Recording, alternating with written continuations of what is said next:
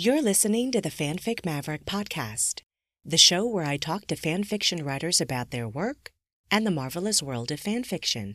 This show may contain adult themes and language. Listener discretion is advised.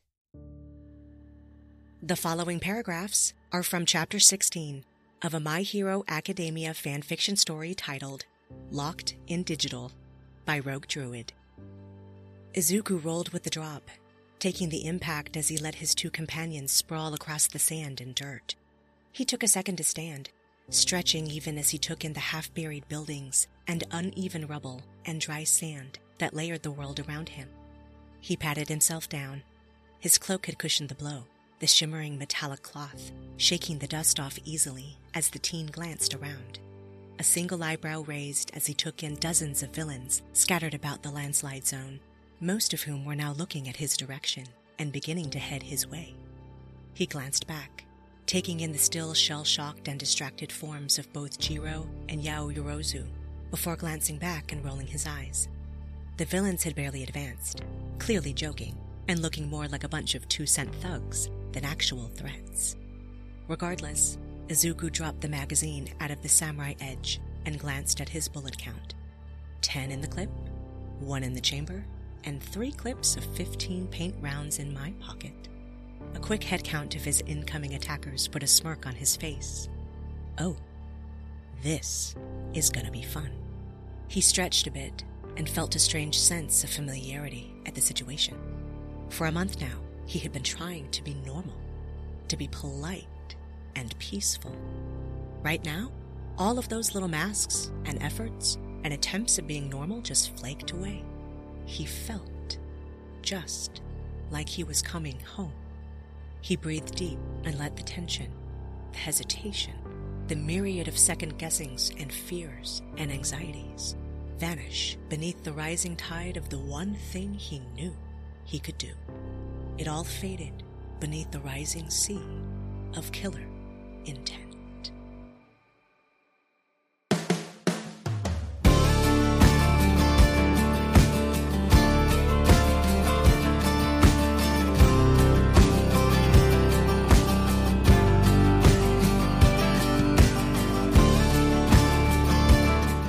To the north, south, east, and west, 4 corners of the world, greetings from the wild, arid desert of the American Southwest. I'm your host, Chaos Blue, and this is the Fanfic Maverick podcast. About a month ago, I got an anonymous ask on my Tumblr page requesting an episode with a My Hero Academia writer, so that is what we are doing today. You asked, and I delivered. I do take requests, folks, so keep them coming. I do have 2 things to say to the anonymous individual who made the request. First of all, thank you for listening and reaching out. Second of all, how dare you introduce me to an anime I ended up falling in love with? For those who don't know, My Hero Academia has quite the large cast of characters, so I did deem it necessary to watch an episode or 2 just to familiarize myself with who's who in this universe. And I may have gone a little bit overboard and ended up binge-watching all 5 seasons. So I blame you, anonymous listener. When we get into the interview, I'll talk more about what drew me in, of course. But for now, let's introduce today's guest. Today's guest is My Hero Academia fanfiction writer RogueDruid. He's a line cook, chronic insomniac, caffeine fiend, and currently ranks on AO3 as one of the top 3 stat count writers in his fandom. He has 26 works posted on the archive for My Hero Academia, Persona 5, Solo Leveling, and Fire Emblem. RogueDruid, thank you so much for being here on the show today. Welcome to the Fanfic Maverick, my friend. How are you? It's a pleasure to be invited on. Oh, wonderful. I'm so glad that you're here. This has been quite the journey for me. I knew nothing about My Hero Academia until about 3 weeks ago. So this has been so much fun for me, and I'm super excited to talk about the fandom, super excited to talk about your work. But of course, we always like to start at the origin story. So why don't you tell us a little bit about your fanfiction origin story? When did you first encounter fanfiction? What was that like for you? Kind of funny. I didn't actually start with writing with fanfiction. I got into fanfiction through some friends I made doing online role-playing, actually. Oh, okay. Yeah, and I started writing in general through a high school creative writing class, and that's where I found those friends in the role-play group, and then they dragged me to role-playing, and role-playing eventually led to me going into fanfiction, and it kind of snowballed from there. And my username, RogueDruid, is actually from when I used to roleplay stuff. That's nice. Now, when you say role-playing, are we talking about Dungeons and Dragons, or are we talking about something else? So, IRL, I used to play Dungeons and Dragons. I still play it sometimes, though, with the last year and the plague happening, it's hard to find good times to play with people IRL. But I was role-playing D&D with some friends in high school, and then they introduced me to the idea of doing, like, long-form text roleplay on forums and stuff like that, and it kind of snowballed from there. Oh, that's so cool. And then you said that you started writing short stories in high school? Yeah, I took a creative writing class during my junior and senior years as my elective, because I needed an extra writing credit because I had tried going to honors class, or more likely, I'd been forced into honors class by one of my teachers, and I did not do well in honors class because my ADHD was like, we can't handle this. Oh, right. So then you ended up with that elective? Yeah. I needed a couple more writing credits, and so I took creative writing as a class, and the teacher was the most laid-back, like, classical theater nerd of all time, and was like, hey, here's the good stuff. Have a nice night. Oh, that sounds so cool, though. That sounds so cool. I've always wanted to take a creative writing class, and it just never worked out for me in college or in high school. But I've talked to a lot of people that have done that, and they say that it's just amazing. You learn a lot. I learned quite a bit, yeah. I had enjoyed reading for a long time, and that was always, like, my passion. Like, I was a kid who would always have a book in class, and I was also the kid who got those books taken away because people were like, you're not paying attention to class anymore. But, after I got into creative writing class for the first time, I started being able to write fantasy and fiction instead of, essays and, like, argumentative, like, I am making my point to someone else kind of stuff. It was a nice change of pace, and it really allowed me to sort of express myself more and get into writing as a hobby. That's so cool. Now, at what point did you discover what fanfiction even was? Was that in high school as well? End of high school. So, 2012, 2013... I'm going to age myself here. I was a junior in high school, and I'd been following Rooster Teeth, which is a gaming and comedy channel on YouTube, and they have their own website and everything. They did Red vs. Blue and Ruby. Ruby is what actually got me into the fanfiction community, because I got really invested in Ruby because of the aesthetic, like, trailers that came out. Yeah. And when there was no other content, I started looking on the forums, and I found people talking about, oh yeah, people have been doing Ruby fanfiction already. I'm like, Ruby fanfiction? Like, I'd heard of fanfiction in passing, but that's the first time I was like, I'm kind of curious, what is this? And I started looking on, like, fanfiction.net, and let me just say, fanfiction.net was a weird way to get into it, because there is no organization on that website. There's really not, right? Listen, there's a reason why the only website I use for most of my stuff is AO3, and that's because the organization and search function is just so nicer. Yeah, most people would agree. I think that it's a superior platform when it comes to the tagging system. Because I agree with you. It is hard to find what you're looking for on fanfiction.net. But a lot of us oldies, we started out there, essentially. So, we remember it fondly. And I understand there's a lot of writers out there that still like it, still use it. So absolutely not bashing the site whatsoever. But I still go there occasionally to get my fix for one thing or another. It's acceptable. It's fine. It's just not the place I like to hang out. Right. Exactly. Do you remember what it was like reading your first piece of fan fiction? Like, did it, like, blow your socks off? Was it kind of weird? It was interesting.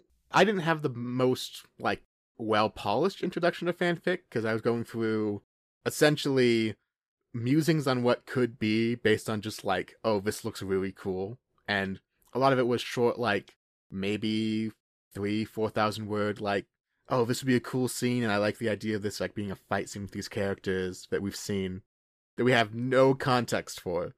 But it got me onto the website, and that allowed me to kind of wander off from Ruby to Harry Potter, Naruto, Bleach, sort of the classical, like, big fan fiction monoliths on FFN. Right, right. Because the site certainly has a lot in each of those fandoms. So I imagine that you had a lot of content to comb through. Yeah. I was a big Harry Potter fan, and so I kind of wanted to Harry Potter, like, okay, what's going on over here? And what's going on over there is a lot of everything. And I got kind of lost in it for a while, and eventually I kind of found my footing in, like, what kind of things I needed to filter out for content I liked. Maybe, like, what characters, tags are used best for, like, different stories I like. Yeah, that's so cool. I think it's always just so interesting to hear how people first discover fan fiction. You know, some people hear about it first through friends. Some people stumble on it accidentally. So it's always just kind of a funny thing. And then what a lot of people do is once they have discovered fan fiction and they develop this love for reading it, then they transition into actually writing it, which I imagine you had that transition somewhere. So the first couple ones I did was kind of half-formed snippets for Ruby. Uh-huh. That's what drew me in. And it was like OC, like, here's an idea of like an OC, or like, here's a character design kind of thing. Yeah. The first two real fics, I would say, were two vastly different things. It was a Marvel Cinematic Universe fic, because Winter Soldier had just come out. And I loved the Winter Soldier movie, because it was like spy thriller, but superhero, and I was like, yes, I like it. Yeah. And I had the idea of, like, what if there were more Winter Soldiers out there? Because in the comics, there's all these different variants of, like, the Super Soldier Serum is made and then destroyed for Captain America, and everyone tries to recreate it in different ways. And I was like, what if there's a Hydra project where all the failed Super Soldier Serums get kind of funneled into, like, well, as a last-ditch effort, let's use them on this test group of, like, let's see which ones work with who. And so you have a bunch of super soldiers who are, like, half cybernetic augmentation, half genetic modification. Some of them have, like, awakened mutant genes. But because they're, like, the last remaining test subject, they're all, like, 19, 20-year-olds. And so you end up with a group of what I was calling the Winter Soldier 2 program. They eventually, after the events of the Winter Soldier and Hydra's collapse, were to be, like, liquidated. They're like, they're all failures. We can't maintain them anymore without the resources from S.H.I.E.L.D. and the project. And, like, a dozen of them got out during that and became kind of their own organization of, like, we're hunting down Hydra because we're kind of pissed off at Hydra. Oh, I see. I see. Yeah, so they get out and then decide to destroy the organization that created them in the first place and all that. It was kind of the idea of, like, they all lost friends when Hydra decided to go, oh, yeah, axe the project, no more. And so a lot of them lost, like, their partners because it was set up as, like, duos, and so they formed sort of new duos from the remainder. And I had a lot of fun with, like, just character design at the time, because I was doing role-playing, and a lot of role-playing is unique character design and, like, traits and stuff like that. So, you know, you had the crew that was a sniper and a swordsman that were in Japan, like, tracking down Hydra to try and get equipment. There was, like, the heavy brute and the stealth specialist who were in the Middle East doing stuff. And the main story followed along the guy named Random, who was kind of the weakest of the group, but also the catch-all, you know, jack-of-all-trades character. And he was the only one without a partner. He got from Russia to the US, and he was sort of zigzagging across the US, hitting Hydra bases. And the story picks up with S.H.I.E.L.D. looking in, going, hey, who is this guy? What is he doing? Why is he destroying Hydra bases? And why is he, like, a 20-year-old? What's going on? And so Agent of S.H.I.E.L.D. was out at the time, so I brought that in for a little bit. And it wasn't great. I was still learning how to pace writing in that style and sort of build bigger plots. But it was more of like an episodic, like, only like 7 or 8 chapters of just like events of where they run into the guy of like, oh, they find him in a coffee shop in Kansas and the cops notice that he has a gun and they get on his case and he ends up beating up the cops, paying with like an extra $500 tip and then stealing a cop car to get out of town. Oh, you know, it's funny because as you're talking about this, like obviously this story is an AU, you know, and the story that we're talking about today from My Hero Academia is a UA as well, right? So it's, or I'm sorry, AU. AU. UA is the school. Trust me, it gets confused. See what all this the time. anime has done to me? Okay, yes, AU. So it seems like you kind of have a penchant. You kind of have like a fondness for AU universes there a bit. I definitely have a fondness for AUs. It's a mix between being able to see like kind of where off the beaten trail you can go, and I've always kind of loved the butterfly effect of what if you change this? How does it kind of domino out? And I really liked doing that. I also like doing sometimes scenes that would fit in canon but don't have a place, which is what one of my other big fics was. Right. No, and you're very good at that. Just going off of the fic that I've read of yours, which we're talking about today, Locked in Digital, you can absolutely see that you have this talent for stuff like that. It'll be really cool to kind of get into it a little bit later, but that does kind of roll into the next question, which is obviously on this show, we talk a lot about fan fiction and why it's amazing, why it's awesome, why we love it. And so I wanted to know, besides the things that you just said about different scenes or asking that question, what are the other reasons why you love fan fiction? Why is it awesome? And why is it worth writing and reading? One of my favorite things about fan fiction is the different perspectives you can get. Whether it's telling a story from the villain's point of view or from somebody who's not really involved in the plot. Like, some of my favorite fics are the ones where it's a side character who's looking in and going, what the hell is happening with the main storyline? Why are these things happening and why is it affecting me? I have my own stuff I'm worried about. Why?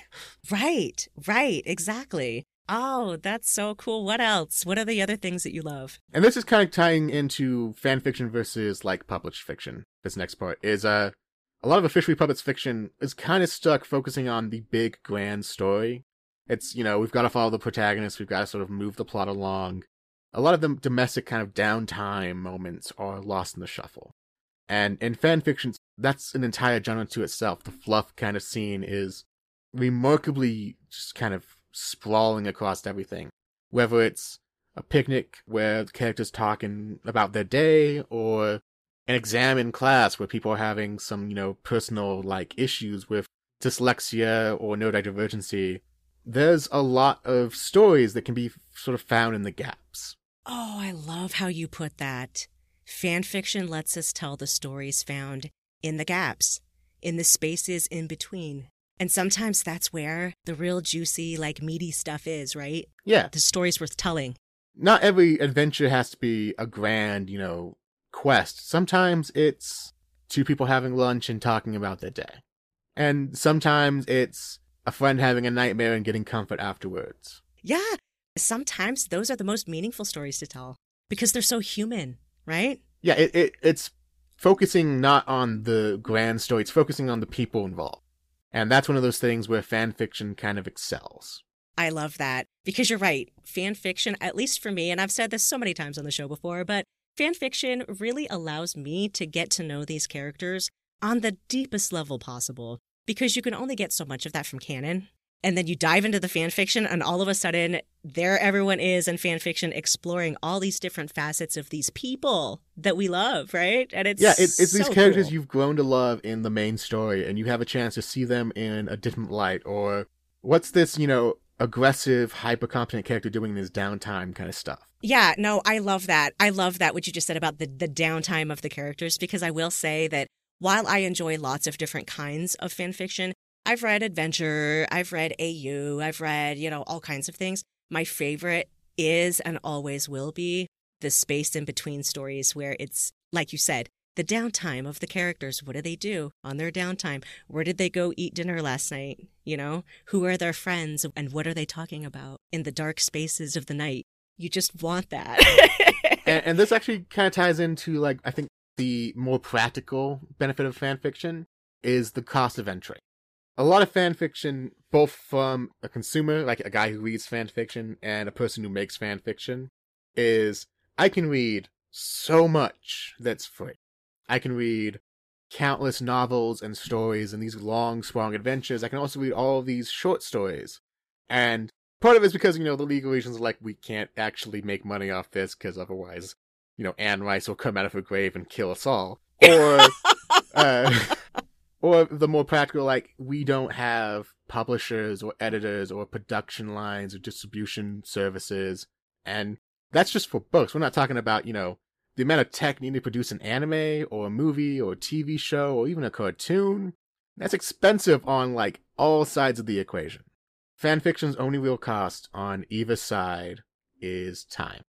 If you invested in these characters, fanfiction gives you a space to explore them and to do it for free. To follow on that, I gotta say to people listening, the only thing keeping you from being a writer for anything is you won't get paid. Do it anyway. Fanfiction is socialist in the best of ways. Embrace it where you can. Oh, and I love that you use that word, that fanfiction is socialist in the best of ways. And I love that. And especially in fandom, we have this sharing culture where we want to produce really great shit and then we want to share it for free so that everybody can get excited with us and we just give it away. Yeah, it's one of those things where it's like an open trade of like, I want you to read my stuff because I want my stuff to be read. And you want to read my stuff because, oh my god, it's free content of stuff I like already. That's an open pathway, which is really nice to have. And it's kind of rare nowadays in a lot of places. It is, but I love that that's a part of fandom culture, that it's open source.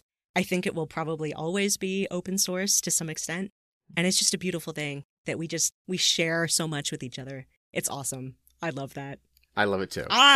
That's so cool. Now, since we're discussing My Hero Academia today, obviously the word quirk will come up here and there, right? Because the word quirk is actually part of the canon.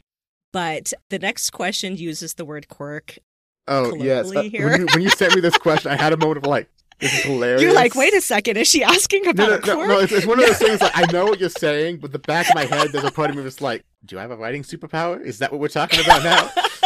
Yeah, for those of you who don't know or aren't familiar with My Hero Academia, the characters in My Hero Academia have these special superpowers that they are born with. And in the universe, those superpowers are called quirks. So you'll hear us use that word here as we continue on in the interview. But for this question, I was actually not using it in that context. I'll alternate between using quirk and superpower for any of you, because I know that some people are being like, quirk, what are you talking about? And I'm like, listen, superpower works just as well. Essentially, it's the X gene, if you will. Exactly. The mutagenic virus. And okay, this next question, not that I don't think you don't have writing superpowers, because obviously I like your stuff a lot. It's super cool. But my next question was, do you have any interesting writing quirks? And when I say that, I mean, do you have any peculiar or interesting writing habits as you create your stories? Yes, we gotta go to the dictionary for these questions. Yeah. I talk with other writers. We, get together and we bitch about, God damn it, we can't think about this next story, what's going on. More than on occasion in, like, Discord and occasionally on my stream when I'm talking to people. So I've been told I have a couple of, like, people like, why do you do that this way? What? Some of the fun technical ones is I keep a single doc for my stories for as long as possible until it starts lagging out the doc. Oh, no! Locked in Digital in particular is currently on its 4th doc, and every doc has been over 200 pages. Holy shit. No way. And it's funny because I actually could describe it as like, this is how I pace out what season we're in of Locked in Digital. It's like season 1, season 2, season 3, and I'm like kind of in season 4. Because every like 20 chapters or so I swap out. Though this last 20 chapters I've had to split into 2 chunks of 10 because after 40 I started doing longer chapters. They're like 8,000 words on average, I think. Right. And so the document just was getting way too long, and I'm like, it takes like 15 seconds to load to the bottom of the page. I can't do this anymore. Yes, I was going to say that. I don't publish anything that I write, but I currently have a project that's about 50 pages long, and I feel like it takes me forever to load 50 pages in a Google Doc. Oh, listen, I have a high-quality PC just to load my Google Docs. Oh my god. Like it's a gaming PC, and I say it's for streaming. It's actually still load Google faster. You're like, this is actually my fanfiction writing PC, you guys. I joke that like the streaming and the gaming are secondary to can it load Google Docs and fast enough. Oh my god, I love that. That is the funniest thing I've ever heard. That's so great. I love that. And that definitely does count as a writing quirk. Okay, some other things. Well, I'm insomniac. I we brought that up in my little intro you gave. But most of my writing for the last couple of years has happened between 1 a.m. and dawn. Oh, so you are like a super night owl. Yes, because my day-to-day job is like afternoon work, and I close at midnight. And so when I get home, the house is quiet. Everyone else is sleeping. I can wander around for a minute. I can get a drink. I can, snack on something and no one's going to bug me.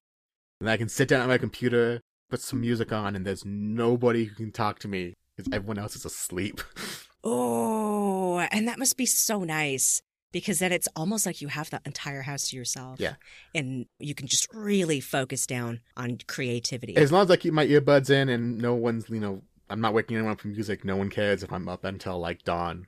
Well, no one really cares. Occasionally I've been like, why are you still awake? When they come waking up at like 5 a.m. and I'm like, I didn't sleep. I don't sleep until like 6. I'm fine. Oh my goodness. Okay, so this is totally off topic, but how many hours of sleep do you think you get after you've like finished your writing for the day? Oh, I get like 7 or 8 most nights. I sleep until noon. Oh, that's not bad. Because my schedule is all offset. It's one of those things where if I'm sleeping during the night, it's either I've slept for like 12 hours in like a half coma, or I sleep at like midnight to like 3 a.m. and then I wake up and I can't go back to sleep and I'm like, okay, this is not fun. Time to write. Yeah. More than once, like I've gone to sleep or I've passed out early because I've just been tired for whatever reason. Then I wake up at like 3 and then I'm awake until midnight the next day and then into the next morning. And I'm like, no. It's going to be a 20-hour sprint. Fun. Oh, okay. Well, at least you're getting your rest. So you're not like dragging a sleeping bag behind you, taking that to work. And I'm not Izawa so much as my hair looks like it some days. I love that. That's so funny. I will be bringing him up again. Oh, just you wait. Yes. Everyone wants to play with Eraserhead. He's a good character, and I gotta say.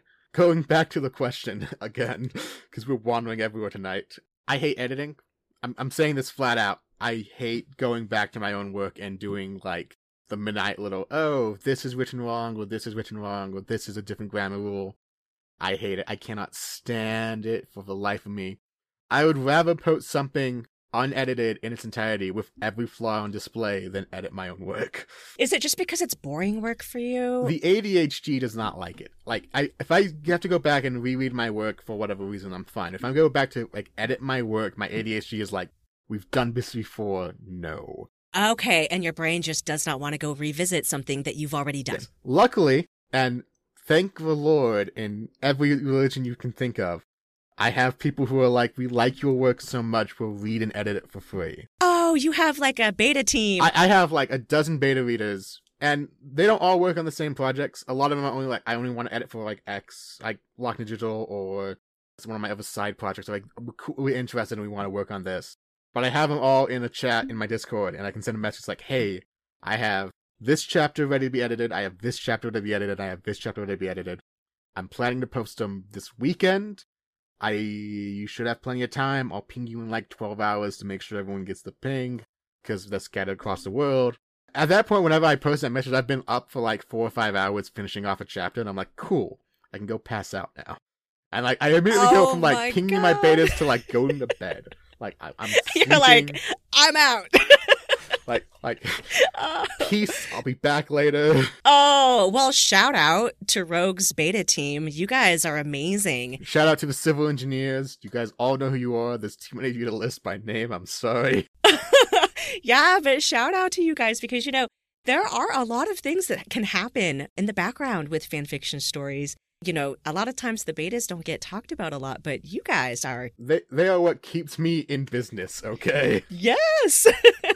Yes. So shout out to all of you. That's amazing. That's cool. Were there any other quirks you wanted to talk about? There's one more I noted down in my notes when I was talking about this, and it's an actual story thing instead of just a writer thing. Ah, okay. After Hero Class Civil Warfare, which is one of my figs, and we're not going to talk about it too much tonight, but it's my most popular one. It's the one that got me into the fandom and was kind of like my flagship for a while. In that story, I experimented with doing 2 timelines, where there's a scene from one timeline and the rest of the story is in the other. And I love the idea, and it helps out because it tricks my brain into thinking I have 2 stories I'm working on, but it's the same story. And the ADHD is like, I like this. This is good content. We can fuel this easily. And so it's like my self-preservation writing method of like, if I have more than one timeline or perspective going on, I can make it work. And I don't have to get bored. I don't wander away from my screen. You figured out how to hack your brain? Yes, I followed the dopamine until I figured out how to hack it, and it's so happy it works most days. Some days my brain's like, we're not following that for that right now. Go do something else. Oh, and that makes so much sense because that is one thing that I noticed right off the bat with Logged In Digital is you had like multiple timelines going on simultaneously in the same chapter, like over and over and over. And I was like, oh, this is so interesting. You don't see this as often, right? So that's so interesting. In Hero Class Civil Warfare, the two timelines were kind of disjointed. One of the timelines was shuffled about kind of randomly because it was just scenes. I was like, I want to put this scene in. I don't care where it sits on the old timeline. I just wanted to fit in with the story. But in Locked in Digital, I've taken a lot of effort to sort of plot out the past timeline enough to set things in the right places. And that's actually kind of helped by having both timelines. I can use them as reference points for each other for how plots are developing. Oh, so it actually is helpful besides hacking your brain into thinking that... Like, hacking my brain is the biggest benefit, but the other benefit is it's able to keep me on track of, like, I have 9 major arcs, 1 for each game. And I can kind of map out, like, where the arcs are in comparison to each other to kind of pace where I am in the story. That is so cool that you figured out something that works for you and helps you stay on task and helps you kind of map things out. Because, you know, with something this massive, and I say massive just because there's a lot going on, you would definitely want something to kind of help you stay on track and keep things organized story-wise. Yes. You know? Yeah. Oh, that's so cool. Now we have to kind of jump in to the whole My Hero Academia thing because I'm kind of excited to talk about it just a little bit. And I apologize in advance if I get a little overexcited. Oh, by all means, I'm happy to freak out and have fun with it. Let's just go. No brakes on this train. We're going all in. So I'm wondering what your background is with My Hero Academia because I just, shared that this is brand new for me. 3 weeks ago, I didn't even know what this was. But what about you? I feel like you've been here for a while. So I mentioned this in our little pre-podcast talk for a moment, but this is a hilarious fact I want to share. And every time I share it with other writers, they're like, what the fuck? How? And you're gonna laugh or you're gonna cry, and there's no in between here. I got into My Hero Academia from the fanfiction side. What? I read a crossover event, and it dragged me into the fanfiction back in the middle of season 2 of the anime, like sports festival. And so I had not read the manga. I had not seen most of the anime.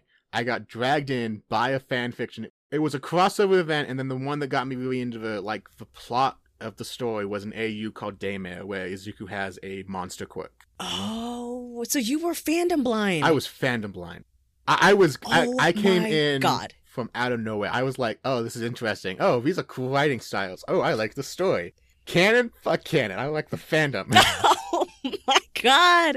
I cannot even imagine that because there are so many characters here and they all do different things. I would be completely lost if I went into My Hero Academia completely fandom blind. Let me just say, I hit the wiki pretty often for the first couple months.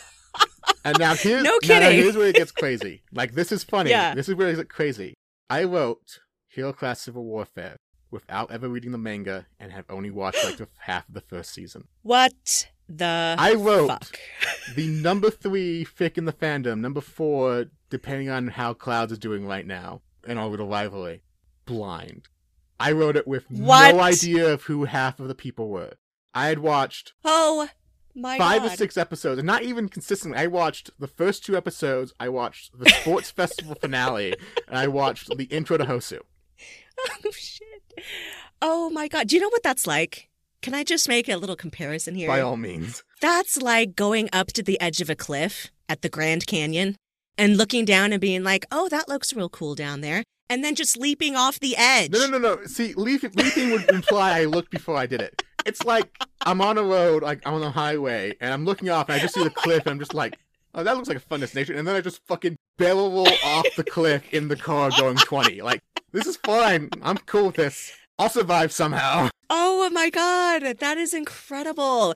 That must have been so hard, though, because the amount of research that you would have to do to get it right. So I had a fairly good idea of the plot of the first season. I'd read enough fan fiction, and everyone kind of gets to the USJ. So I knew up to the USJ, here's roughly how things work.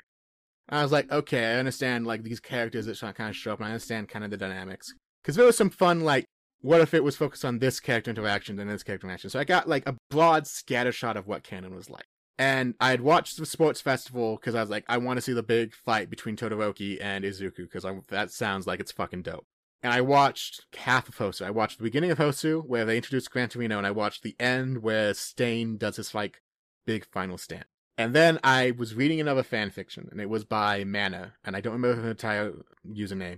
And sadly, her account got hacked, and it was orphaned. She has a new one, and it's linked in the notes of Hero Class Civil Warfare. But she had a plot bunny thread that was talking about stuff. And one of the plot bunnies was Izuku being the villain for an exercise. And it just fucking stuck in my head. I had 3 weeks of reading fic, and I kept going back to the plot bunnies and reading the exact same thing, and I'm like, I could do this. And at the time, I was still kind of finding myself in anime fandom. I wrote a Harry Potter fic that was interesting, but I felt like I kind of overshot the power levels, like Dragon Ball Z style. All the power levels were off the charts and had no, there's no tension to it. And I was like, okay, I like it, but whatever. I did a Naruto fic after that, which was Naruto's a big fandom, and there's no way if I screw this up, anyone's going to notice. And so I was in Naruto for a bit, and I did a fic where I was like, okay, what's the lowest power level I can go with? So I did someone who was completely based around card tricks and Gambit from X-Men style, deception and thievery basis. And that kind of died off because I lost interest. And then I hit My Academia about that point. And so I was coming off of 2 very different levels. I call them power levels in my mind of how much ability to change the plot the main character has. And then I hit this and I was like, okay, my plan was I'm going to do this 20,000 words. I'm going to keep it small. It's going to be just me sort of getting the idea off my chest and getting some practice in. And I had another fic I'd started for My Hero Academia, which was a Magic AU, which is still around, though I haven't updated in forever. But so I started the fic, and the feedback was immense. I had a week after my birthday, where I had the week off because of just scheduling. And so I sat down on a Saturday and I gave myself 1,300 words. I want to do 1,300 words for a chapter, minimum. So I did a 1,300 word chapter, and then I did another one, and then I did a third, and then it was the next day, and I was like, oh, I need to go take a nap. But kind of on a whim, I was like, before I go to sleep, I'll do a really quick rough edit and make sure it looks okay, add in some little bit of formatting, and then post it with a couple tags. And I went to bed, and I woke up the next day, and I didn't even really pay attention. I was like, oh, I still have this open on my computer, and I'll post the next 2 chapters, why not? And I went and I had lunch, and I came back and I sat down, and my inbox was blowing up. And I was like, what the hell? Now, this was still before you had watched the entire series? I was still blind to half the fic. I was blind to the fandom. I had been on a wiki binge a little bit, and I kind of knew the characters and their quirks, and I was getting details. Oh, but the first 3 or 4 chapters of Hero Class of Warfare, no one's quirks come into play.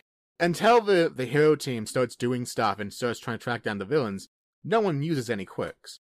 Even then, most of the quirks used were pretty basic, oh, he's faster down the street or whatever, he's running scouts. And the feedback was pretty impressive. I got 100 kudos in the next day or so, and I was like, okay. They gave me enough motivation to do chapter 4, chapter 5, and chapter 6, and ending with chapter 7 for that first week. And chapter 7 is when a building blows up, and that's kind of my first big scene set point I wanted to get to. And after that, I was kind of okay, I'm done, and I posted that, and the feedback just started spiking even higher. I was like, what's going on? What? Is it normal to get 1,500 kudos? What's going on? And I got comments, and people were talking this is really cool, I really like this, and I had linked back to Mana's Flop Bunny as a courtesy thing of yeah, I want people to know Mana has inspired me for this, and this is cool. And I want to say it's one of the tags that people started commenting on, the tag, a villain in every way but being an actual villain. Or all aesthetic, no filler kind of deal. I can't even remember, actually, I kind of want to look at what it is if we're fast on. Yeah, I know, go for it. That's just so incredible that you became almost an instant fandom darling, and you didn't even you were totally fandom blind. That blows my mind. By the time I got halfway through Hero Class of Warfare, I was watching the anime because I'm I need more information before I lose my shit where I'm at. But yeah, the tag that everyone got interested for was villain Midoriya Izuku, which was the big villain tag for it. And immediately after the tag is, but it's for class. Okay, so you kind of hit on something there with that particular tag that people were really looking for, it sounds like. It was one of those things, everyone had kind of been Izuku as a villain is a really cool concept, but all the ones out there at the time were very much Izuku's traumatized, and he's, had a shit life, and he's in a deep depressive state, and he's really angry at the world, and I was like, I have no time to write angst right now. I do not have the mental stability to get into this. Izuku's just having the time of his life, and he's method acting his ass off. That's it. So it sounds like you gave people a fresh perspective there. I feel like I was at the right time in the right place for people to be like, this is really cool and interesting. Right. Okay, so I have a follow-up question for you. After you finally watched all 5 seasons, right? Yes, I'm caught up. Of the actual anime. I'm caught up on the manga, and I'm caught up on the anime. Now, I don't know anything about the manga, but I have watched all 5 seasons of the anime. Did watching the anime, finally, did that change any of your feelings about the fandom itself and about canon at all? Not really. I was already really invested in the fandom. I was really invested in the story, and a lot of people had complaints about canon that popped up. Mineta has always been a controversial topic. Well, yeah, for everybody, I think. is a topic. I don't want to call him out, but the Bakudaku shipping was a big topic for a long time of like, is this an abusive relationship? And should you be supporting that kind of thing? And I'm not getting into it. I don't care. Don't come after me, please. I do not have the mental capacity to get in this argument. I don't. I ain't big-brained enough to figure this out. Yeah. Well, and I try to stay away from all of that stuff too, especially with anime. I don't know what it is about anime fandoms, but anime fandoms love to get into these big, horrible arguments all the time about problematic shipping choices and things like that. And I am too damn old and too damn tired to care about any of that stuff. So, like, I am not going to engage. So I don't. And honestly, like, I don't really even care about the problematic shipping choices anyway, because my experience with My Hero Academia was very similar to my experience with Harry Potter. I was older when I discovered Harry Potter, so instead of getting really attached to the kid characters, I was falling in love with the adult characters in Harry Potter. Ah, yes, the pro heroes. Let me just tell you. As a mid-20-something, the pro heroes, ooh, they're so nice in so many ways. Oh my god. Oh, in so many ways, dude. Honestly, like, the kids are cool, don't get me wrong. I really love the whole quirk thing because I love superhero movies. I'm a huge Marvel fan. I love that stuff. So to me, it was very reminiscent of the whole superhero thing. And so, of course, I enjoyed, like, seeing the kids' story, but I fell in love with the pro heroes. Yes. Okay? I completely agree. Yeah. I was talking to my friend Sarah from the Talkin' Fanfic podcast the other day, and I was trying to explain to her, like, you won't believe what happened to me. Like, I fell in love, blah, blah, blah. Can't believe it happened. And I was describing Mr. Aizawa. Eraserhead himself. Oh, yeah. Yes, I was describing Eraserhead. I was like, there's this one character I'm really drawn to. And she stopped and she listened to the description. And then she just started laughing and she was like, yeah, we all know that you love Severus Snape from Harry Potter, so obviously you have a type. And I was like, oh my God, I do have a type. Oh my God, they went through your throat. Yes. And so, like, the kids are fine, whatever, but I want me some Eraserhead. Like, listen, if there was a live action version of My Hero Academia, we all agree that we would want, oh my God, I'm going to blink on his name, the actor's name, for Snape. Oh, you're not talking about Alan Rickman, are you? Alan Rickman. Like, Alan Rickman is a fine man, and he was, even at 2 years old age, he was yes, prime he was. example of like, oh yeah. Like, listen. Yes, he was. By Awakening, I'm not saying he was a big component, but he was definitely a component. Yeah, no, for reals, like, oh my God. And then the story continues, okay, with Eraserhead, because then I go diving into other My Hero Academia fan fictions, right? Yours was the first one I ever read in the fandom. And then I was like, I have to have more Eraserhead in my life. So I start going into the fan fictions, and I realize that there's this huge trend for the Dad Zawa tag, Oh, you know? the Dad Zawa tag is perfection in everything. Yeah. Well, and in its more pure form, it's really just a tag, meaning that Mr. Aizawa has sort of like a father figure type mentorship relationship with his students, which you would expect. But can I just say something real quick? I, too, would like to call Mr. Aizawa Daddy. but for entirely different reasons. Listen, I'm not saying that President Mike's a lucky man, but President Mike is a very lucky man. Yes. Okay, so now that you all know... Listen, we have outed ourselves as a dad fucker in the chat, okay? I know! Let's just mark it down, say, we know, we understand your opinions, let's continue on. Oh my god. Oh, I'm so glad I'm not the only one. I will also say that you're in it for a treat as the anime moves on, because he has some A-plus fucking moments down the line. I'm not bullshitting you. I've heard my brother tries to, like, give me spoilers every now and then, and I keep rebuffing him and being like, don't tell me. I don't want to know. Because, yeah. Spoilers? How rude. Yeah, I know. No, he makes fun of me. He makes fun of me so much. Like, he sat there the entire time that I was watching this whole thing, and every time Eraserhead came on the screen, he was like, oh, Daddy. And I was like, shut up!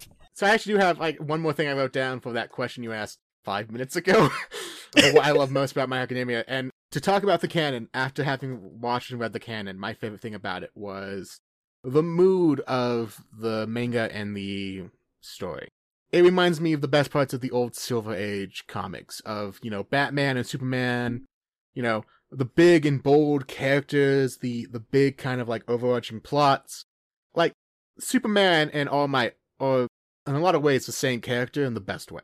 It's the big kind of iconic sort of like heroic presence. And before I got into My Academia, I was in Worm, which is a much darker fandom for superheroes. And coming out of the sort of the grimdark into like this sort of like not quite campy, but definitely has elements of like the big, yes, young Midoriya kind of like vibe was a nice change of pace. And it was a refreshing kind of like new take on like even nowadays in modern comics, there's a lot of grimdark going on. And seeing a comic, and it feels like a comic to me. I know it's, the whole Japanese art versus the English art, words. It feels like a superhero world where they haven't gotten to grimdark yet. I'm not saying they don't touch on it occasionally. Characters like Stain, the Slime Villain, if you want to go like sort of wide with it. The League of Villains and some of their later plots have some very dark arcs and stuff going on in the background. The Hero Commission, which you probably haven't heard a lot of yet, but it's a big deal. There's a lot of like dark layers underneath, but the top layer, they try for a very, as All Might says, and Izuku sort of follows along, fighting villains with a smile. And it's nice to see. That's the same exact feel I had for it, too. That it just felt to me like, oh, this is really like comic-type superhero stuff, So it felt familiar in that way. And it's just super cool. I think it is super cool to see everybody's different quirks. Because it does make all of the characters unique and interesting and different from one another, which absolutely makes a really nice foundation for amazing storytelling. And I was a comic book nerd going into it, so I was kind of used to the idea of like superpowers being a thing, but seeing it as like everyone has superpowers was an interesting change of pace for that. Right, when it's just so many. Plus, they're kind of in that high school phase of still learning how to do their powers and stuff, which I understand that some of the comics for superheroes do go into the backstories like that. But a lot of the movies that I've seen, you just see the superheroes when they're already amazing and awesome. Yeah, a lot of the times you skip to like, here's the fun part, but sometimes it's nice to see the slow rise of action. Exactly. So I do appreciate that about the kids' story arcs and character arcs and things like that. So obviously your fan fiction is My Hero Academia. It's called Locked in Digital. Yes. And it is a story that focuses on Izuku Midoriya as the main character, which is understandable since he's also, more or less the main character in canon. He is the de facto protagonist of our story here. Yeah. What I found especially interesting here is your take on the Izuku character. So I was hoping that you could tell us just a little bit about what draws you to that character from a canon perspective. And then if you could just give us like a brief synopsis of the story for the listeners who have never read it. Okay. I actually have a little blurb I typed up, which might actually end up replacing my current blurb on Locked in Digital, because it's kind of getting old and I need a little bit more detail at some point. 14-year-old Izuku Midoriya, which is a year before the start of UA in canon. It takes place roughly the same time as episode 1, is when the entire story diverges. But he has a bad day, and if you've watched the first episode, you know that Bakugo and Izuku have a argument, to put it politely, and Izuku is kind of in a bad place when he starts heading home. In canon, he runs into the slime villain, which sets in place his meeting with All Might and the entire long chain of events that leads to him being sort of the character he becomes in canon. In this story, he never meets the slime villain. He gets kidnapped before that. Right. There's a divergence almost at the very beginning. Yes. That was my sort of point of like, where do I want to change things? And that's what I chose. And he gets kidnapped by a mad scientist of sorts called Akihaba Sugo, who, if you're a fan of Sword Art Online, you'll recognize those as the names of two of the big early season antagonists. It's kind of a reference, because Sao kind of plays a big thematic role in this. It's never, like, outright said this is a Sao crossover, but the idea behind Sao is kind of applied to Izuku here. So he's kidnapped, and he is digitized. Like, full-on Tron style, turned into ones and zeros and put in a computer, digitized. And he wakes up in a computer simulation with 9 horror games. His only objective is to beat all 9 games, or never leave. And almost a year later, a very different Izuku shows up at the gates of UA to take the entrance exam. He has been through some shit. And the story itself bounces between 2 stories of Izuku. The story of a teen dealing with the traumatic experience that shaped him and also empowered him, and the memories and baggage that leaves. And then the same story of, sort of like in the past, of Izuku fighting for his life and pushing himself to the limit in order to become what you see in the other timeline. And this is a big warning for people who want to read it. I do not cut to black in a lot of scenes. A lot of horror games, when you get killed or captured, it cuts to black and you get the, game over restart scene. I don't do that very often. We go to some of the graphic sides of the fiction.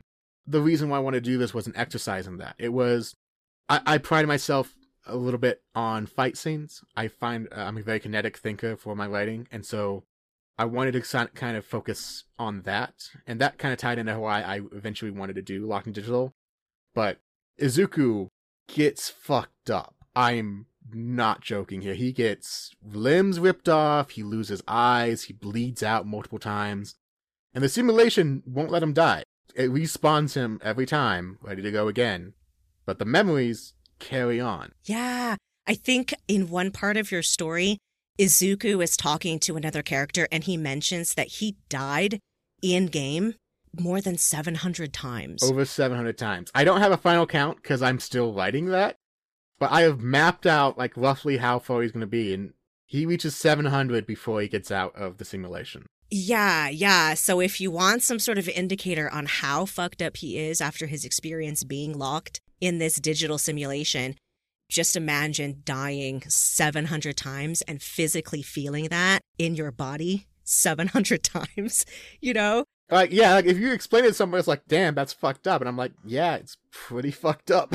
And you definitely don't shy away from the descriptions of what happens to him, I'm not saying I've done a lot of medical research for this fic, but I've done a lot of medical research for this fic on what somebody can survive without, going into fatal shock. And even then, sometimes, like, Izuku goes into shock a couple times, particularly after his first death. He has, like, a 2-hour-long period of just, like, he can't fucking cope. Yeah, I mean, that must have been so shocking because, most of us, when we die, that's it. One and done.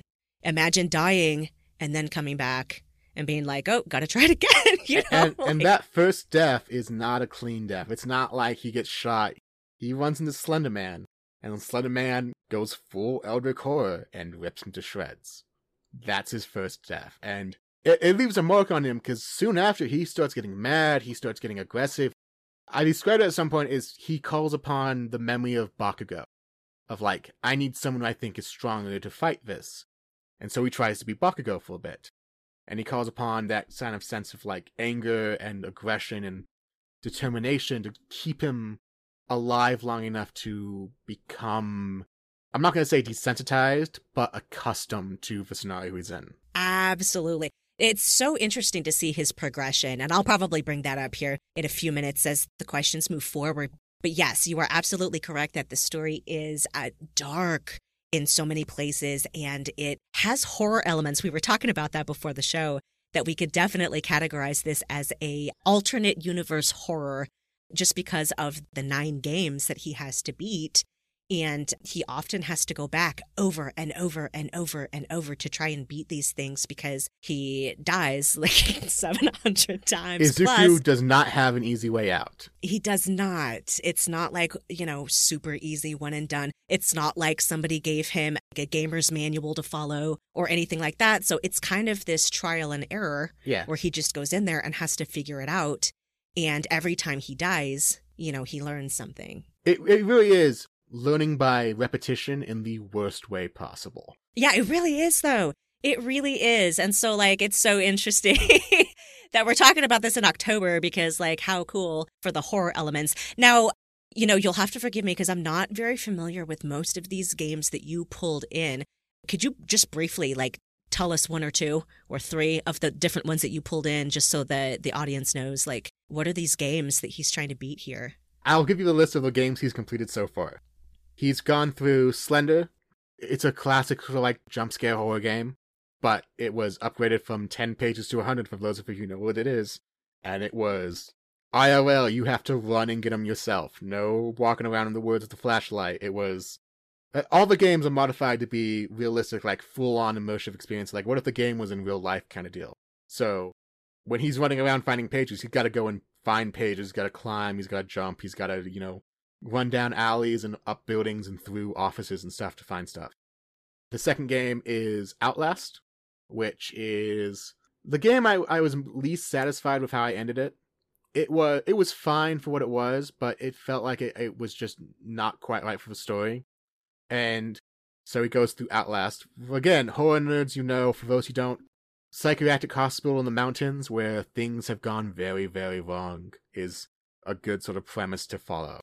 Five Nights at Freddy's, which has infamy across the internet for the amount of games it has, and he plays the first game, 7 nights in a row, 6-hour-long stretches for each. Yeah, that one got me. I've never played that, but the way that you were describing the animatronic creatures there, I have a fear of robots anyway, so that one was really scary for me. You probably weren't quite fond of Alien Isolation either with all the androids walking around. Exactly. Anything with androids or robots in it, I hate it. It terrifies me. I will say, though, if you're worried I'm just following along the stories, the games themselves, Izuku does fight back against the system. Because of how realistic the scenarios have become, the games are only a basis for the events. It's like the pattern of, sitting in the office on the computer doesn't hold up when Izuku can leave and go wandering around the, Freddy Fazbear's. And Izuku does learn very quickly that the games are expected to be played one way and he can play them his own way. Yeah, it was interesting watching him get really creative with how he was going to get out of all of these situations and finally beat the final bosses. I like to refer to it as giving the FU to fate. Izuku finds his own path. Yeah. Oh, no, absolutely. I'm super curious to know how you even came up with the premise for the story because it is so interesting and so different than MHA canon. Listen, BNHA, MHA, My Hero, the names go on and on for shorthand, okay? The tags are a mess on social medias. They kind of are, so I'll probably just shorten it to My Hero going forward because my old brain can't remember. But yeah, when I first went into the story, I was like, oh my god, this is so different from canon. Where did the inspiration for this come from? So, I just want to preface this. A lot of people on social media and YouTube, particularly in the last decade and a half, are probably familiar with Let's Players in some form or another. We're talking Markiplier, PewDiePie, Jacksepticeye, Proof from Achievement Hunter, stuff like that. And one of the big draws for a lot of that was watching them play horror games. Watching these people sort of experience jump scares, it gives a sense of disconnect from you. You're not the person in the scenario, you're watching someone else play it. And when I started getting into writing, I had sort of a hankering for horror on occasion. Shows up on occasion. I like to do a little bit of psychological horror, a little bit of, some gruesome moments show up occasionally across my mind. I generally cut to black for, peace of mind for the reader. But I do say, it's not always clean how stuff goes down. But because they watched horror games a lot, and I watched them being played by other people, I got this kind of idea of like, there's a special kind of connection with someone. When you're watching someone else jump and scream and freak out at what's going on screen, and pausing the game and like walking away like, oh god, what the fuck is going on? You can distance yourself from the horror by laughing at the person who's experiencing it. And it's a level almost like sadistic, like one step away, like this is hilarious, but oh my god, but this is also really hilarious. And a lot of the games they played are the games I chose from for Locked in Digital. Slender, Outlast, Five Nights at Freddy's, Dead Space, Alien Isolation, the Resident Evil series in general, which hasn't come up yet, but it will. And even Dark Souls, which is just kind of like the big meme of like everyone hates playing Dark Souls, but it's so fun you just can't stop because everyone's laughing at you. And all these games, I kind of wanted to do stories for them, but I kind of also didn't want to because they have very linear narratives. All the stories kind of following, one or two characters, and they're going through a very horrific thing, and you're kind of stuck on this railroad from bad event to bad event to bad event to horrific end kind of deal. But I was also a fan of Sword Art Online, which has the idea of being stuck in a death game. And there's controversy about Sword Art Online, whether or not it's a good anime or not. I liked it, and it was one of my early anime, so I was kind of into it. But I had the idea probably about 2 years before I started writing Locked Digital of what if, a character stuck in a horror game kind of deal. And I fiddled around with a couple, like, one-shot, like, half ideas that never really went anywhere. But the idea was in the back of my head. And when I got to My Hero Academia and I got sort of popular, I realized that I felt like I had a little bit more of, like, a freedom to kind of work with weird concepts. Because when you're first getting popular in a fandom, you kind of have that rush of, like, I want to be popular, I want to, sort of be top of the hill, I want, people to enjoy my content. So you kind of play to the audience more. Like, people in the comments, like, I want this to happen. You're like, I see what I can do. Locked in Digital very much is you're not here to guide this story. You're here to react to what's going to happen on the screen. Izuku's story is graphic and gruesome and horrific, but it's all a step away from you. You're viewing it from Izuku's perspective, but from an outside step. Yeah. So you were able to accomplish your goal of wanting to do stories for each of these games by taking one centralized character and putting him through all of those scenarios. Yeah. And then coming back out the other side. And then by giving him a framework that also leads into the modern day timeline where it's My Hero Academia is kind of the canon story, but with twist. It's Izuku isn't so much a cheerful, smiling hero so much as a pragmatic person. He's lost a lot of the happy elements of what kind of made him canon Izuku, but he's replaced him with this really sort of calm competence and these haunting sort of issues that are plaguing him. Yes. I wanted to ask you about that actually, because obviously that was one of the biggest things that jumped out at me, is that the trauma that he goes through in this simulated video game experience obviously does change him immensely from what he is in canon, right? Yeah. And it almost felt like reading an OC character to me. So I was wondering, like, did it feel like writing an OC character for you? I've gotten this question a lot in the comments before, and I always could have explained, like, it feels like Izuku in the most important ways. The bones of who Izuku is as a character, I try my best to make sure that's still here. He's still empathetic. He still wants to be kind to people. Like, he talks to Jiro and Koda and Momo, and when he notices them having trouble, he does his best to kind of step in and give the advice he can. It's not always the best advice, because he's got a warped perspective on that. Yeah. Go kick Todoroki's ass and be a badass isn't exactly, the best pep talk, but it does its job. He gets the point and sort of emotional core across to when he's talking to people. And he still wants to be a hero. His still driving force, even in the flashbacks I show of it, a lot of the time in the games, he's forced with the path of the pragmatic, like this would be the best way to finish the game fast, versus the emotional of like, would I be willing to sacrifice this? Whether it's, do I save an NPC? Someone who he knows is a program who isn't actually real, but who does need help? Or does he, sacrifice the people around him? Does he sacrifice the story for progression? And I try really hard to show that Izuku is doing his best to stay true to himself, to stay true to his ideal through the games, even if there's stuff hanging off it now. Like, His kindness is still there, but it's buried. He's been burned one too many times by betrayals that were both programmed and incidental. He's been screwed over by the simulation itself, setting things against him when he does his best. He is an analyst, and that's become sort of like one of his biggest traits. That he's constantly aware of what's going on around him. He's constantly breaking down the weaknesses and strengths of everyone he meets because he had to in the games. Right. It's like second nature at this point. Early on in the present-day storyline, I bring that up a lot, where every pro hero he comes across almost triggers a fight-or-flight response. He's like, they are skilled at what they do, they are competent fighters, and I could kill them if I had to, but I don't want to. Exactly. And, one of the things that I really appreciated, I think, about this story is, we talked earlier about your strategy for doing multiple timelines in the same story. Yes. You do a little bit of showing us back then when Izuku is still caught in the game simulation.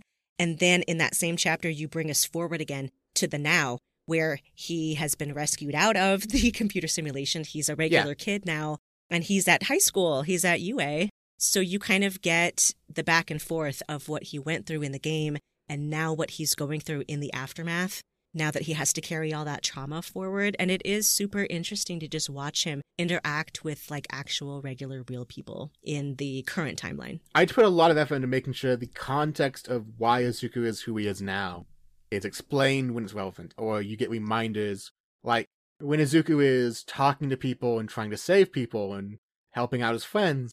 I try and show that he does communicate with people in the simulation. He talks to the NPCs, because not everybody he runs into is a villain or an enemy. A lot of times he's running into survivors of the simulation who aren't real survivors, but they're in the canon of the story he's found himself in. They're the people who avoided the alien in isolation. They're the people who were trying to lock down and find out what's going on with the quarantine in the asylum. Like Miles, who is a canon viewpoint character in Outlast, is big part of Izuku's story in Outlast is finding him and kind of connecting to the first real person who's not an enemy he's run into who can talk to him. The first real conversations he's had since the start of the simulation. Oh, okay. So that kind of answers my next question then a little bit. Because I had questions about how were you shaping and molding your Izuku character, since it's so different from what we see in canon. And I did get the sense that the timelines you were showing us in each chapter when he's still in the computer simulation were directly tied to his behavior and reactions that we were seeing in the present timeline at the high school. Yes, that was a big thing I focused on, was trying to make sure that there's sort of a mirror effect going on. For everything that happens in the simulation and that affected Izuku, you're seeing the direct, domino effect happening in the real world afterwards. Izuku's isolation and kind of awareness of stuff comes from being jump scared and tracked and chased down multiple times. His ability to, run in the test at the very beginning of canon, I show that Izuku is learning how to, sprint and run and jump and dodge in Slender. It's always a balance point between justifying what Izuku can do now in the current timeline and what he went through in the past timeline to make it clear that he didn't get this for free. He worked for everything he does. He did. He did, absolutely. So would it be fair to say then that the dichotomy between those two timelines is kind of what helped you shape who Izuku is now in the present? Yes. I'd say that's a really big point of it. Because this is actually going into kind of the research I did for Izuku when I was trying to figure out how to sort of lay out how he goes down these paths. I've played or watched every game that's in the simulation. I've played Dark Souls, I've played Resident Evil, I've watched through Alien Isolation to the end, I've seen full playthroughs of almost everything, and there's two main characters that have sequels after their horror games that I looked into a lot for this. Isaac Clarke from Dead Space, who, in the second game, he is suffering from a psychotic break. He has hallucinations, he has flashbacks, he constantly has this sort of anxiety about what's going on, and he finds himself in the middle of another horrific event. And a lot of his character traits and the way his characters developed, I drew from for Izuku's changes in the present timeline. Izuku is constantly paranoid about what's going on. He's constantly assessing the situation and worried about the things in the background. He's constantly looking forward to the future of like, what's the next big threat? What's coming after me? But he's also a little bit more detached. And I drew that from Leon Kennedy from Resident Evil. His sequel is my favorite Resident Evil game, Resident Evil 4. And in it, he's a professional. He became a Secret Service agent after the events of a zombie apocalypse. So he's kind of desensitized. He's kind of got this like quiet, like keeps to himself mentality. He's got a little bit of a snarky, like, of course this might as well happen. Why not? It's whenever things go wrong.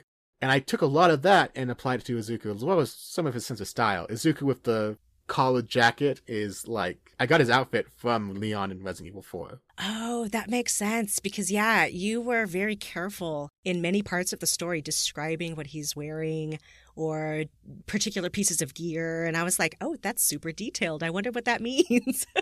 It's actually a mix between like practical, like I want someone to know, like if Izuku has this gear on him, those are his options for his fights. Izuku has a sword, so he's going to be using a sword. Izuku has a shotgun, so he's going to be using a shotgun. Izuku has armor, so he can take a hit or, deflect something. Izuku has knives and explosives and whatever he picks up along the way, and paracord, because a lot of it was research of, like, what's good, like, survival gear, and paracord comes up everywhere. Is like, you'd be surprised how useful just 10 feet of cord is in any scenario. Oh, for reals, for real. And, now that we're talking about this, I can't remember if we mentioned prior that in your story, Izuku is quirkless. He has no quirk. So in your story, he is utilizing tools to get the job done. It's weird because I always want to say that it's a quirkless Izuku story, because he is quirkless. But he's not baseline human. No. Yeah, I would agree with that. He's not. I describe it as Izuku is what would happen if you took a person and then you essentially amped every knob you could get your hands on up to 11 and then broke a couple of them trying to get to 12. Yeah. Yeah, that's a pretty accurate description of what's going on here. But it is really cool that without his quirk, he does have to rely on all of these other instruments and things like that you don't get to see in canon. I also liked that as we go along in your story to the various chapters, it seems like different chapters are from different characters' perspectives, especially in the now timeline when he's interacting with the other high school students at UA. So it was just interesting to get perspective on Izuku from these other characters' eyes. I was wondering if you had a favorite character perspective writing from. I have to say it's definitely Kota Koji. Oh, yeah? Why is that? And this is a bit of surprise when I mentioned this to one of my friends, like he's my favorite character to write. It's because he's the only character who's not combat or fighting focused at all. And he's also the first character I have befriend Izuku in the now timeline. Like, Izuku runs into Uraraka, Izuku runs into Kaminari for a split second, blink and you miss a moment. And he runs into, like, the pro heroes, and they all have this level of, like, standoff between them of, like, they know he's a dangerous person. And they're kind of, like, wary of, like, we don't want you to snap. They're being accommodating, but they're also aware of, like, he's a danger if something goes wrong. Kota does get that. So, if you don't know, Kota is the teen with the animal communication quirk. He can talk to animals. And he's a bit of a bigger guy. He's got the, like, rocky sort of head shape going on. For those of you who don't recognize the name or the quirk, that's who he is. But he's the first person to befriend Izuku because he gets informed by a bird that this guy is kind of scary.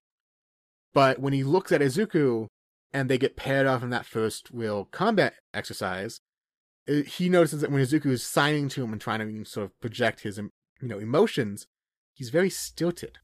And Kota sort of has this click of like, oh, he's asking for help. He's doing his best, but he needs help. Yeah, he seemed to intuitively understand where Izuku was coming from. And down the line, I kind of like feed this back into like, this is part of his quirk coming through. Kota has a psionic level to his quirk to communicate with animals. And when he talks to Izuku, he's picking up on Izuku's body language and even like some of his fringe thoughts. And he's sort of piecing together like, oh, he's anxious. He's nervous about what's going on. He's putting on a good face, but he's kind of off guard right now. He doesn't know what to do.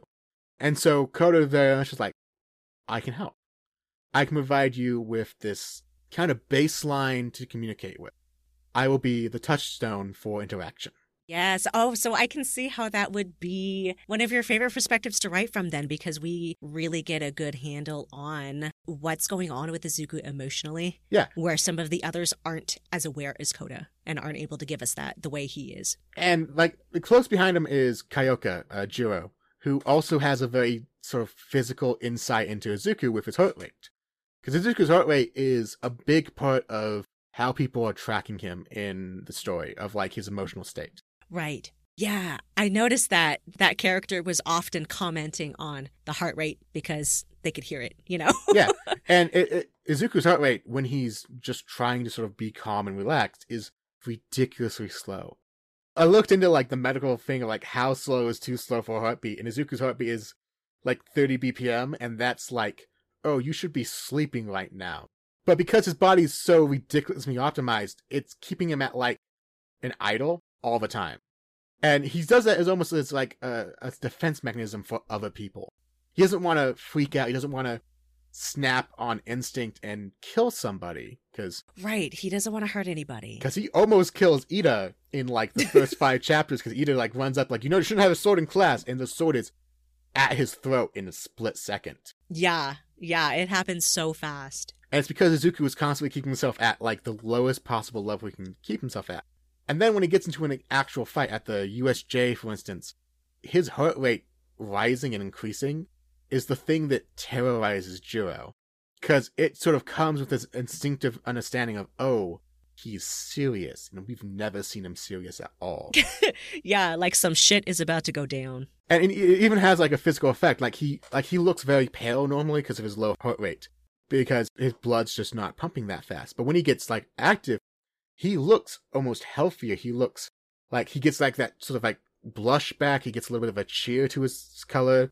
His freckles stand out more. He looks better when he's in a fight because that's what he's used to. Physiologically, you can see the difference there. I was also so heartbroken at the parts where you describe his emotional state when he's sliding into that headspace, because to him it feels so familiar. It's waking up from a dream. It's walking back into his house. He's familiar with what's about to happen, and he understands it better than anything else now. And it's just so heartbreaking because that's such a trauma response, and you can understand why he feels that way. But, oh my God, it was kind of hard sometimes. It's a weird, like, emotional mix between, like, I'm phrasing it as this, like, happy, like, sort of emotionally fulfilling thing. Right. But it's terrible. He should not be doing that when he's about to fight. He should not be responding to a threat on his life by essentially laughing on the inside and going, about fucking time, let's get back to it. Exactly, because it feels good, it feels familiar, and it's so interesting and it's heartbreaking all at the same time. Speaking of the weaponry that you have in this fic, obviously with Izuku being essentially quirkless, he uses a lot of weapons. Guns, knives, swords, different things like that. And I felt like the way you described them and the way that you use them in the story, it was very good. Very good. And I was kind of wondering, did that require a lot of research on your end, or were you already familiar with all of these items? Or I was already a weapons nerd. I'll leave it out front. I'm not a big like gun fan, but I was already I understand guns on like a technical level, like there's uses for them, because a lot of like sci-fi and more modern fiction sort of ties into like I've read Rainbow Six, I've read Tom Clancy. I've seen them from like a full-on like deep in the mud perspective on how guns work. And I'm not a fan of writing that, but knowing it is nice. And I'm talking about, shooting games are always talking about guns and what's the best type of gun for what scenario and how does damage calculate out. And I'm like, and there's always videos talking about, well, that's bullshit. Here's how it actually works. And listen, when I'm not writing at, 2 a.m., I'm binge watching YouTube and I'm going to weird places. But for the better part of a couple years now, I've been really invested in blacksmithing and metallurgy and YouTube videos about, how does steel work? How does weapons work? What's the methodology of using weapons? What's the evolution? So when I was getting to Izuku, I was like, his final game is Dark Souls. And Dark Souls is all melee weapons, all like armor and one-on-one, be fast, hit hard, survive methodology. And is that final story for Izuku, I was like, that's the one that's going to be inflicting on him the most. This is kind of a spoiler, but that's where he's likely going to have the most deaths of any game. It's Dark Souls. That makes sense. And it makes sense that you would be already having some sort of background and familiarity with these things, because you do go into quite some detail when you describe some of these weapons. And it just made me think like, oh, this writer did some research here, obviously, because, I'm familiar with some of these weapons, and the way that you used them in the story, I could tell that there was something going on. I will say there's also a emotional reflection between Izuku and his weapons. I go a lot into Izuku's mentality behind his weapons, of he doesn't draw his sword unless he's planning to actually use his sword kind of deal. Or even in the sports festival, he uses a fake weapon, and he keeps his real weapon hidden until the very end when he feels like it's time to pull it out. He's constantly setting himself up obstacles to weigh him back, and all his weapons are designed in one way or another to be used to hurt somebody. And he spends a lot of time with his weapons. He spends a lot of time polishing his blades, making sure the edges are sharp, that they are maintained, and I kind of reflect that as he's doing that to maintain himself. That mindset of these weapons need to be maintained, the edge has to be sharp, the sheath has to be comfortable, the armor has to fit right and move correctly. It's part of his disconnect with his body. He views his body as a weapon in a lot of ways. He even describes it with his hero name, the Crucible Hero Revenant. He was a weapon that was forged. And so he gets 4 weapons from a blacksmith early on, and he has only used one of them, and it's been the parry dagger. And that was described as the most basic of the weapons. But he does have a sword he called Blight Killer, and he has a sword that's a perfect replication of one he had in Dark Souls. And when he's presented with these weapons, he has to make sort of a choice, and the blacksmith is testing him for it. Are you this weapon of justice, this, grand sort of quest weapon of you are a heroic weapon, or are you a weapon meant for use? And he also has a 3rd weapon that's not either the swords or the dagger, so 4th weapon, my bad, that's still undefined. I haven't shown it off yet in the story, and he's mentioned it as being unwieldy. It's a weapon he doesn't know how to use yet, and that's because it's kind of who he's going to be. And it's kind of that hint of Izuku's not where he is going to be at the end of the story. He's not the hero he wants to be. He's not the person he wants to be yet. He is training himself and practicing and putting in the effort. He's not there. Oh, and I love that though, because, that is one of my favorite parts of the character arc in canon for Izuku. He's not where he wants to be yet. He knows where he's going. He knows what he wants to be, but it takes a lot of work and a lot of time to get there. So that's really neat that you incorporated that into your story as well. I would say the big change is in Locked in Digital, Izuku isn't sure where he's going to end up. Yeah, he's uncertain. He's constantly sort of conflicted with, the media portrayal of himself, of, oh, he's a mass-murdering psychopath from the game. He's conflicted with how people in his class view him. Mineta and Monoma both have been kind of antagonists in that regard. And even in the sports festival arc itself, I make a lot of effort to portray Izuku not as the protagonist of that arc. He's the monster everyone's trying to beat. Every time he shows up, everyone else loses. And so all the perspectives around Izuku in the now timeline, except for when he's fighting Todoroki or finishing a fight, are from everyone else's perspective of, we're facing a monster, how do we respond? And it's really interesting to just see the different reactions and the different ways that people choose to handle that around him. Obviously, you have a lot of content here. Last I checked, it was up to, what was it? Is it 50? 50 chapters? Yeah, I finished chapter 50 a couple weeks ago, beginning of October. And I have 230,000 words worth of content there. Yes, it's massive. So obviously there's a lot of content here. I was wondering if you have a favorite line or a scene in your fic so far. There's a couple good ones. The major climaxes of every arc, this Izuku versus Todoroki fight's a good one. Izuku sort of cuts to the point. He's like, listen, you have a choice I was not given kind of deal.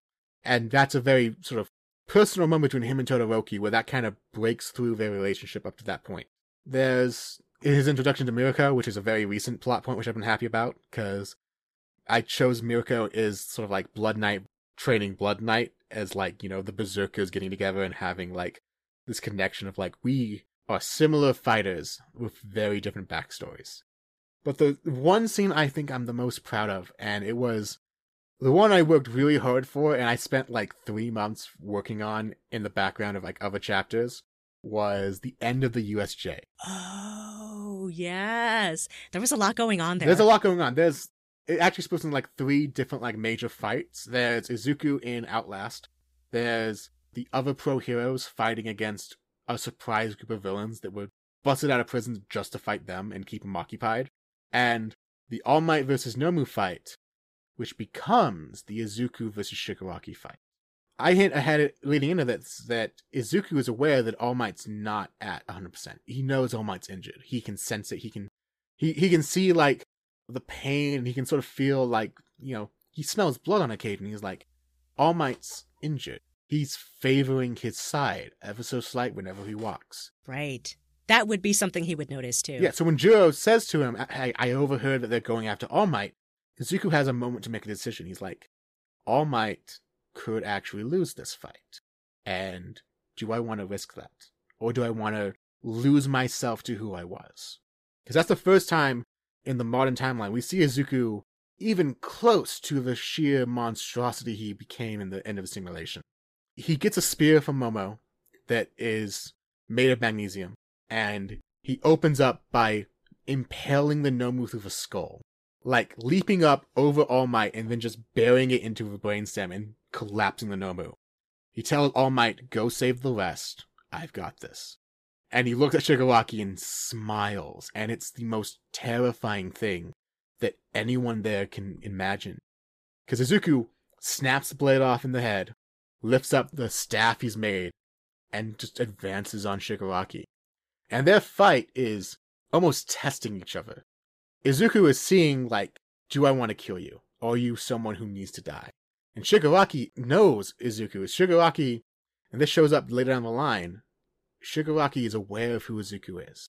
Shigaraki knows his story. And they have this kind of standoff where they're testing each other and going for, like, nicks and, like, taking out armor and avoiding attacks for, like, 5 minutes back and forth before the final scene. And behind him, the Nomu gets up. It's regenerating, finally. And Izuku has this moment of, like, this is what he became. This is the weapon unsheathing for a split second before being slid back home. And he parries the Nomu, blows its head off with a magnesium flare, and then takes out Shigaraki's eye. The entire time, it's the first time he actually quips. It's the first time he sort of jokes and laughs and makes a joke about Shigaraki. It's like, ooh, you can't do this because you're a fucking casual. Right. And wasn't this kind of the first time that you see in the story him sliding home to that familiarity of killing and doing the things that he's been training to do for a year? Yeah. In the simulation. Like, it's this epic moment where he's just like, I'm in my element, finally. I describe it as it's Izuku stretching out from where he's been kind of hiding. And the words he uses, are a joke. It's classic, like, Xbox Live insult across the mic at someone else on the other team bullshit. But he says it with such, like, focused glee that it triggers Shigaraki. Shigaraki loses control for a split second. He just rages and fucking blind charges Izuku. And it cost him his eye. Izuku baited a trap that he had planned for minutes. He had known the Nomu was going to get up. He had heard the Nomu regenerating, and he had waited until the last second to make the most impact with the least amount of effort. All that hubris on the part of the villains, and look what it got him. But at the same time, I do sort of lay out that Shigaraki is a much more focused character in this fic than he is in canon. In canon, Shigaraki is a bit of a man-child, is the joke. He's kind of like, up in his head, too much of like a gamer mindset to actually focus on the world around him. But with Izuku as his, like, chosen rival, they both have this sort of background of game, of we understand the game around us. We understand the chat, the communication, the memes. We have this connection of, like, if I say something, you get the joke. And when I insult you, you get the joke. And after that moment, it's the first moment Shigaraki sort of realizes, oh, I can't fuck around with you. I can't joke with you. I can't play around and think of this as a game. It was just epic, that whole scene. I can see why that's your favorite. And at the end, Shigaraki says, like, I'm going to ruin everything you hold dear. And Izuku was like, bring it. I know.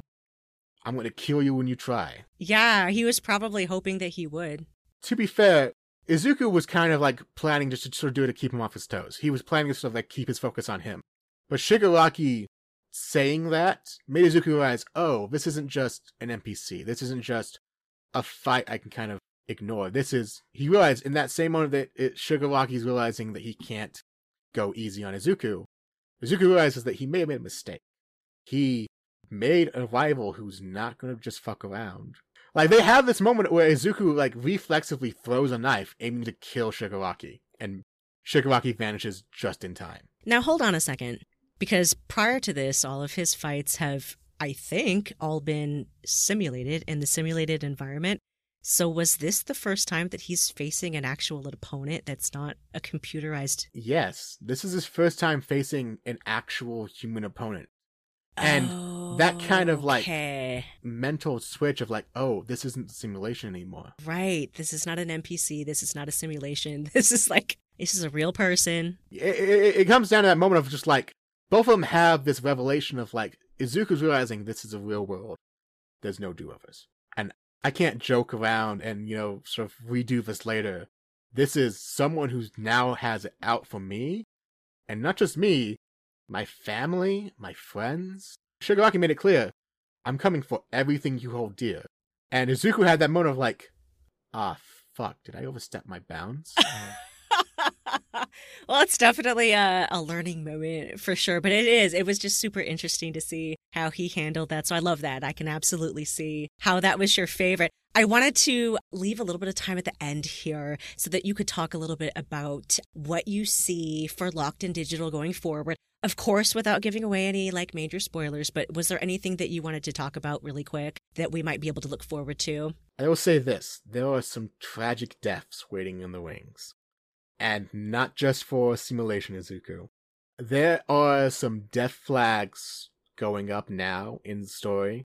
There are some signs I've pointed out that things are going to get kind of gruesome in the modern canon. You're giving me Game of Thrones flashbacks right now when you say that. I'm not going to do the whole, like, no one is safe, everyone is going to die.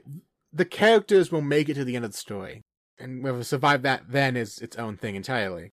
But Izuku's presence and his kind of, like, mentality of, we're going all in, and there are certain times when death is a viable option for the opponent as well as yourself, where he pushes some of the canon events in vastly different things, different directions. Oh, so we get to see more deviations. Yes. And for the current arc, this is a big kind of like, not so much spoilers, so much as like a meta commentary.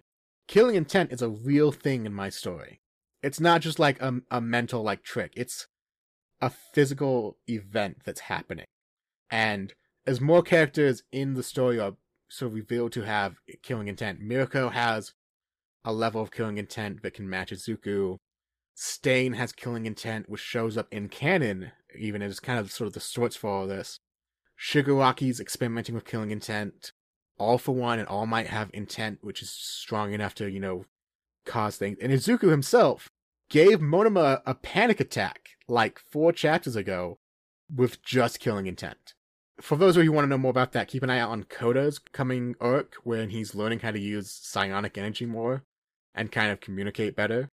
Because that's going to play in, like, the science behind things wise down the line. If you're interested in that kind of, like, interesting power concept. That sounds super cool. We're looking forward to that. Absolutely. Are there any other fan fiction writers or stories that you wanted to mention on the show real quick? Anyone you wanted to shout out or talk about before we close out? Sure. So first off, I got to shout out to the current number 2 in Kudos for My Hero Academia, Clouds, My Head in the Clouds Not Coming Down, who's writing like a mad woman. She has like 3 different stories going at the same time, and she updates weekly, and it's amazing. She does Izuku, who's quirkless as well, and she's really good at it. And me and her are currently racing for top number 1, which, speaking of, if you're new to the fandom and you kind of want to get a good glimpse at the fandom side of things, I gotta rec the big guy, Pit Viper. He's been out of the fandom for a while, but his stories got me into it and kind of sort of laid the premise for a lot of tropes you'll see down the line. So if you want a good look at some of the early writing of the fandom, check out Pit Viper. He's number 1 right now. It's Yesterday Upon the Stairs. It's his big fic, and I always recommend it. And to self-publish myself a little bit, check out my AO3 page if you're interested in whatever I'm writing right now. I do everything from sci-fi to romance to urban fantasy, and occasionally some of the raunchier stuff shows up too. You know, mind your tags. Keep an eye out for the category I'm in. Oh, I love that. Perfect. Thank you for those shout outs and those recommendations. We'll make sure that those get into the show notes up on the website. Those are all the questions I have for you today. RogueDruid, do you have any last words for us before we go? If you want to see me and talk to me on any sort of social media, hashtag RogueDruid, and I'll find it somehow, somewhere. On top of that, I hope everyone has a nice night. I hope everyone enjoys the conversation we went through. I know we kind of got off topic a couple times.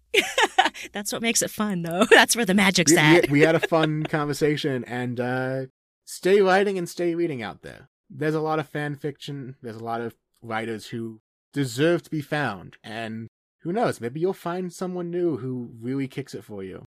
Don't be afraid to look at tags you're not used to. Because after all, I'm writing in the horror tag, and a lot of people would not expect me to be there. Yeah, that's true. And that's such great advice. I love that. Thank you so much for that. And thank you so much for taking the time to come on today and talk with me about this fandom and about your work. So this has been amazing. Everyone check out his stories on AO3. Give him some love. You can find the Fanfic Maverick online at fanficmaverickpodcast.com, on Tumblr at Fanfic Maverick Podcast, on Instagram at Fanfic Maverick, on Twitter at Fanfic Maverick, and I can also always be reached at fanficmaverick@gmail.com. Thank you all so much for listening. Don't forget to subscribe, and I will see you next episode. In the meantime, keep on rolling. Have a nice night.